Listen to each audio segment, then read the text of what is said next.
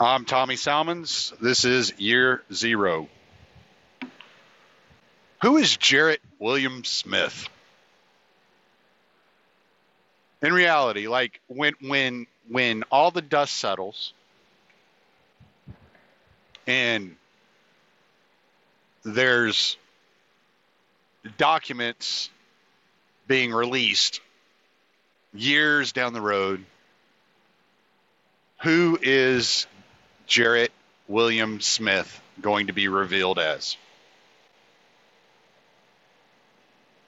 Is he going to be a William Mitchell figure? A Ted Kaczynski? Or is he truly just some, I don't know, white nationalist separatist that wanted to go fight in the Ukraine and bomb some, I don't know, CNN or MSNBC or whoever the hell he was talking about bombing? Is he truly just some military member that's putting information on how to build bombs on the internet in chat rooms, teaching Ukrainian Azov battalion members how to build bombs via blueprints in chat rooms? Is that who he is? Why is it reported that when he joined the military, it was so he could fight in the Ukraine alongside neo-Nazi regiments, fascist elements like Azov Battalion and C-14? When I see a story like this, I automatically start questioning, who is this guy? Where did he come from? How come there are so many military members? I think I read it was like 14 military members that have been arrested on suspicion of teaching the Azov Battalion how to build bombs and wanting to go fight in Ukraine against the Russian separatists in Kiev. I know Kiev was part of the Soviet Union. The Ukraine was a Soviet nation. And I think Kiev, if I'm not mistaken, it was something like 90% of the citizens of Kiev identify as Russian and not Ukrainian. And for some reason, the U.S. feels it's their business to arm, fund, and train the Azov Battalion and C-14 members in order to fight the Russian separatists of Kiev. National security, I'm sure. Certain that's going to be the call. It's going to be a national security issue, as we are want to talk around here. But why? And it makes me think of Operation Paperclip after World War II, in which the CIA whitewashed Nazi officers and scientists' backgrounds in order to smuggle them into the U.S. and give them government positions. MK Ultra was started based upon these scientists and officers being smuggled into the U.S. The NASA was developed largely due to the technologies that the German scientists, the Nazi scientists, had assisted U.S. scientists in developing.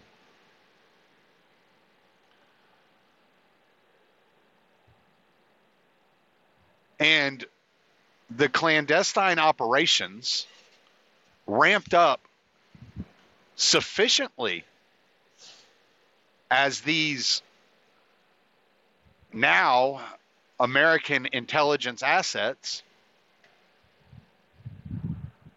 became part of the intelligence community of the United States. That wasn't the first batch of Nazis being smuggled out of the war zone by a United States intelligence member. Alan Dulles had run an operation smuggling Nazi officers out of Italy prior to Operation Paperclip. And we've all heard the suspicions that Hitler was not actually killed in Germany, that he was smuggled out of Germany and ended his life in Argentina. There are FBI documents that have been released that suggest that the FBI was investigating the possibility that Hitler was alive in South America as late as the 1960s.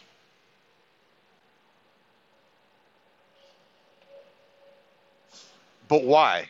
Why do you think that the United States government would go to war, killing millions of people in World War II, only to adopt the exact same ideology within its permanent government structure, within its shadow government structure that the Nazis had been using in Germany?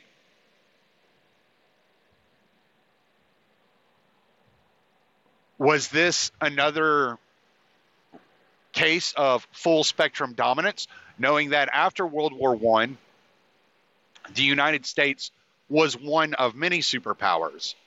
And by the time that the United States entered into World War II, it was obvious that it was going to be a sole superpower, as it hadn't lost the funding. It had prospered in business and in arms dealing. Britain was losing their hold as a superpower. France had lost their hold. Russia was doomed to collapse. Plus, it had lost several million people in battles on their border with the German soldiers. And here comes America to the rescue, flying in. And things got bloody for America. And there were a lot of men that were killed, but it was nothing compared to the devastation that Russia faced, or the Soviet Union at that time faced. It was nothing compared to what Britain had faced, or what France had faced, or what Japan had faced. And if they could just get Germany out of the way, they were going to be the sole empire of the world. Everything was going to end and begin with the United States.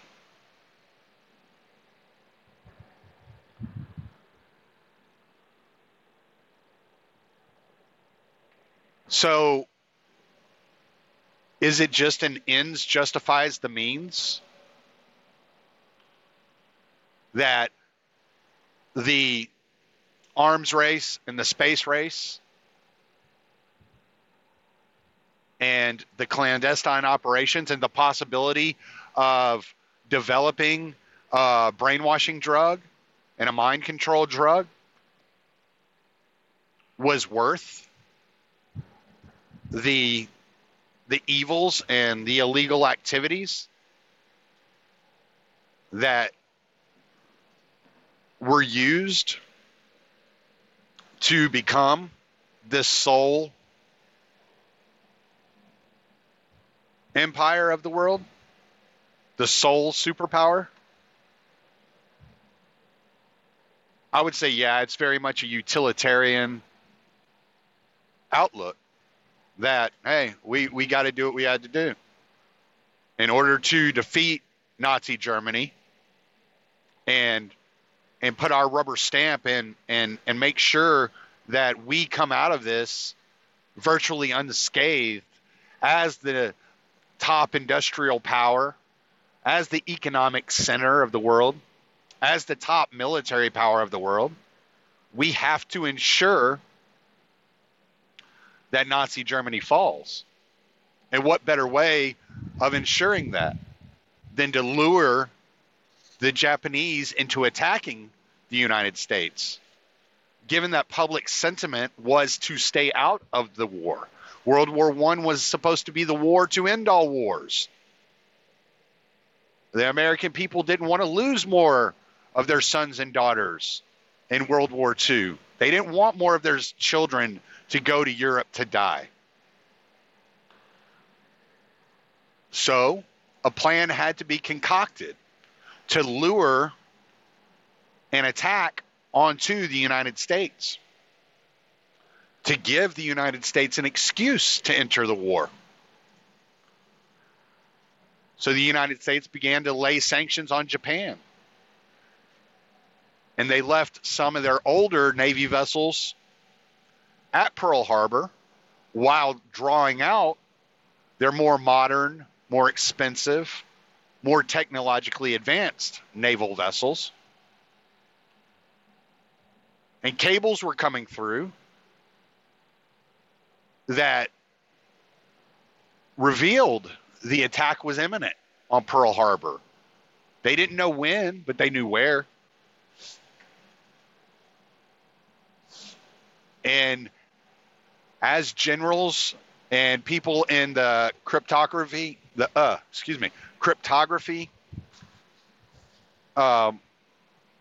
links of government were sending this intelligence to the CIA and to the White House, they were told to stop sending this. They didn't need this information, that it was worthless. And the attack was allowed to happen. This gave the United States an excuse to enter the war, only to fight Japan, but it was an excuse. And today, very few people say that we had to enter the war to fight the Japanese. No. Everybody says we had to enter the war to stop the Holocaust. But that was not the excuse used. Actually, America entering the war ramped up the Holocaust. It's very possible it wouldn't have been near as bad had America stayed out of the war. Was this full spectrum dominance? Was this the American idea to become the world's superpower?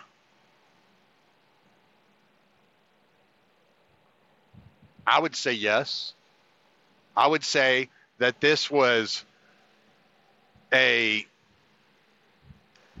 opportunistic feat and venture by the United States intelligence agencies and the White House. If you remember, FDR was basically president for life at that point.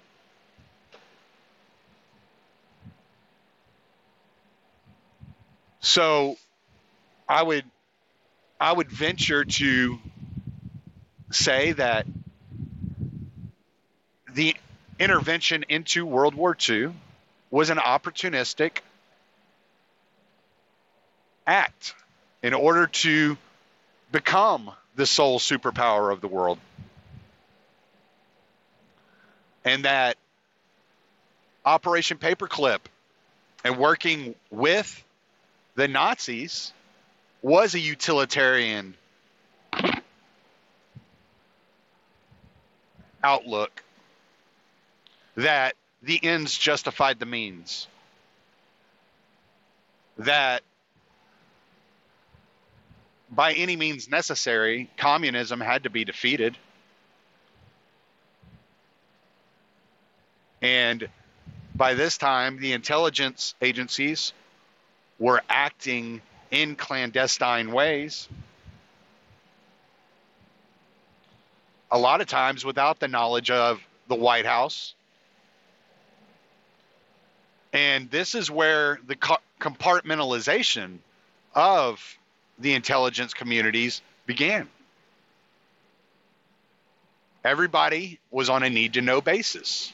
If you weren't directly involved with an operation, you did not need to know.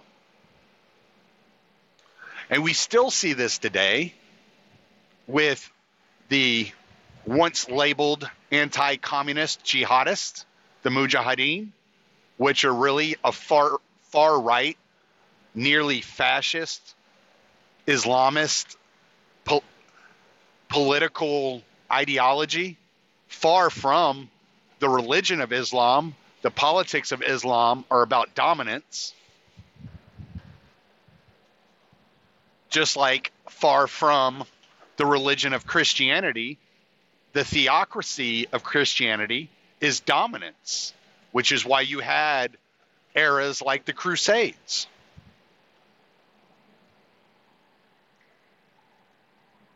So you look at the continuation of the CIA and these intelligence communities operating and working with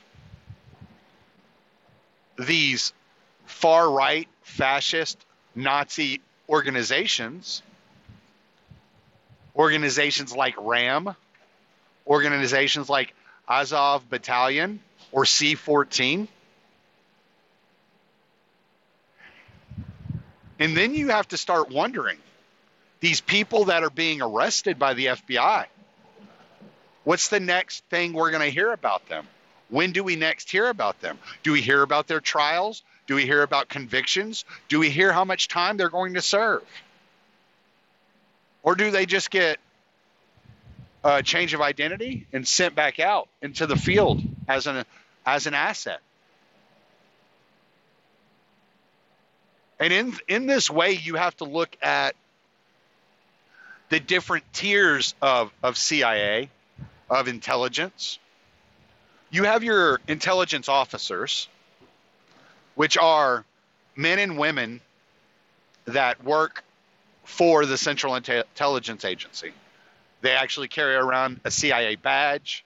They are employed by the CIA. Then you have contractors. All right? And these are contract assets or just contractors. This is what you had with like Edward Snowden. Okay? They work for a company that is a sister company, such as like a Blackwater. You had Edward Snowden was in this field. You also had in the 60s, a man by the name of Frank Sturgis was in this field. He was affiliated with the far-right anti-Castro Cubans. And they were much more fascistic in their line of thinking as well. They had organizations like the DRE. I think it was called, the United States had labeled it the Cuban Student Directorate.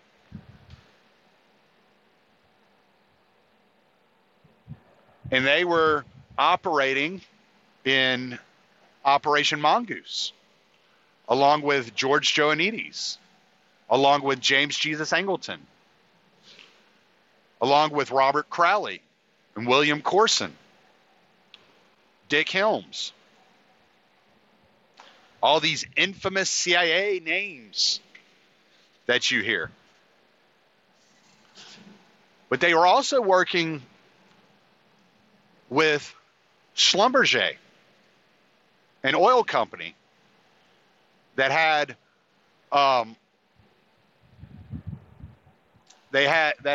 had offices in Houma, Louisiana, about 45 minutes outside of New Orleans.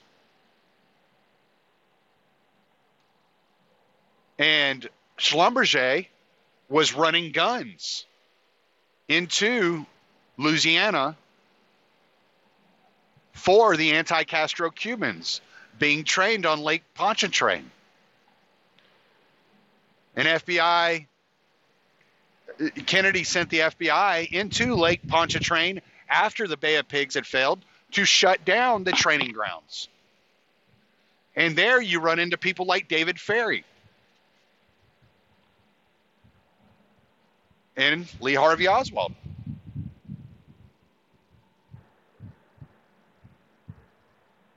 That were assisting in the training programs. Clay Shaw, also known as Clay Bertrand, was also operational. David Atlee Phillips, running the Mexico City CIA Bureau, was also involved at this time. So what is it? Why is it always the CIA involved with these far-right fascist-style organizations? Why are those so obsessed with fascism? It's not that hard to see. The CIA operates in the shadows as a totalitarian regime. They spy on everyone. They want to know everything. They want to control every aspect of life. They want to control information as per Operation Mockingbird. They want to control who is operating and politically active in other countries. So you get coups, such as in Iran or Guatemala. They want to control business interest and cronyism internationally so that they may enrich themselves and their friends. And so when you look at the Ukraine and you look at the Azov Battalion and you look at the Russian separatists, you have to start asking yourself, why is it that the CIA has become so hard-pressed to go after Russia? When, in 2004, when Mitt Romney was running against Obama, it was either 2004 and 2008. And Mitt Romney brought up Russia as a threat to the United States. And Obama said something along the lines of the 80s called. They'd like their politics back. At that time, it was considered a joke. Hillary Clinton showed up with a reset button to reset diplomacy with Russia. Yet today, every Democrat suddenly believes that Russia is the biggest threat to democracy and that it justifies propping up fascist regimes. They don't look at history and say, well, we worked with Stalin to overthrow Hitler, and then Stalin became this massive threat and this genocidal maniac. Maybe we shouldn't be doing this anymore. Because Trump is so much worse than genocide. Trump is so much worse than murder. Full spectrum dominance is so much more important than peace.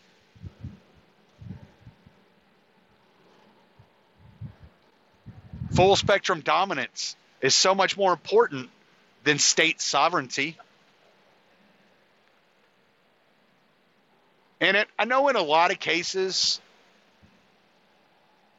we feel as libertarians that we're out on the fringes, or as anarchists, whatever you want to label yourself.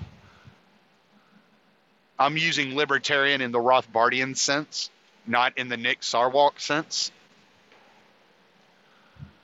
And we feel like we're out on the fringes, and we are almost forced to choose by the more binary thinking that, well, if you're not agreeing with the Democrats, then you're agreeing with the Republicans. And if you're not agreeing with the Republicans, that you're not agreeing with the Democrats. And I just completely deny all of that. But I also am willing to admit that given the power that the intelligence community has had since its inception in 1947, actually prior to that, if you look at the cryptographers that led into the development of the NSA, that was actually began in 1917 during World War I to decipher messages by telegram, not by telegram, by telegraph going over the wire.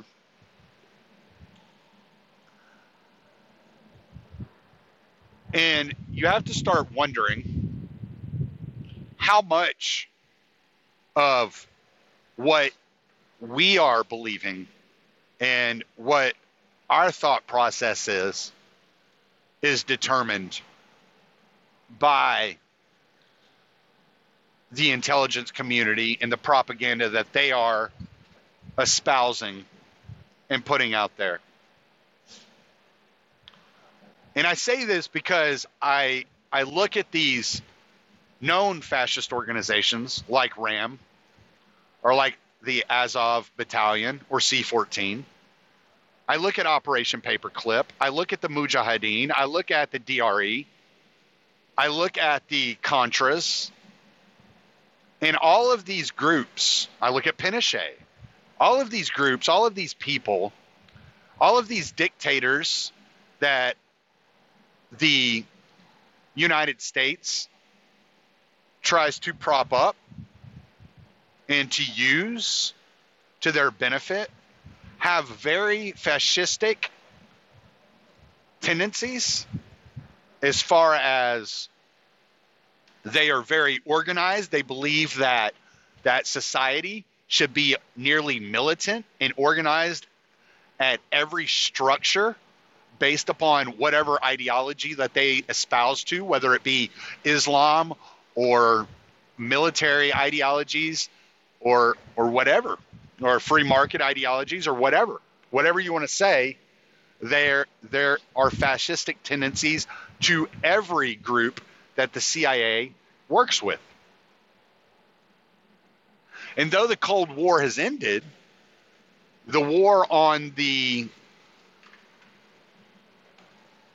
more nationalistic and more socialistic aspects of foreign governments has not ended. When Russia operates, when you hear Vladimir Putin talk, he is talking about the Russian people, always talking about how he wants to help the Russian people. He is very dedicated to his country and to his people. When you look at Assad and you look at the nationalizing of their oil and his determination to run all their private businesses, their telephone companies, their banks and everything, they're nationally, and not allow international corporations to intervene, you realize that the white helmets are a proxy for international cronyism. when you look at the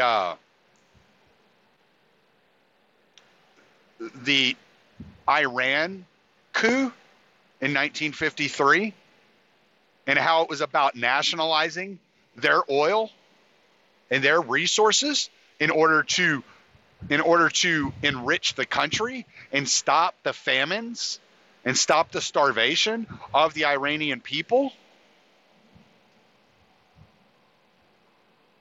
and how the U.S., the CIA, went in there to overthrow that regime, to place a puppet regime in there that was friendly to United States and British business interests. You have to start wondering, is the entire Russia scandal, the entire Russian ordeal, is it all based upon that in 2011 they ran out all the international bankers out of the country? That they're not allowing international corporations to operate outside of the rules of Moscow? Is it because they won't allow the CIA and its business interest to get rich at the expense of the country of Russia? Is that what the problem is in Venezuela as well? How about North Korea? China?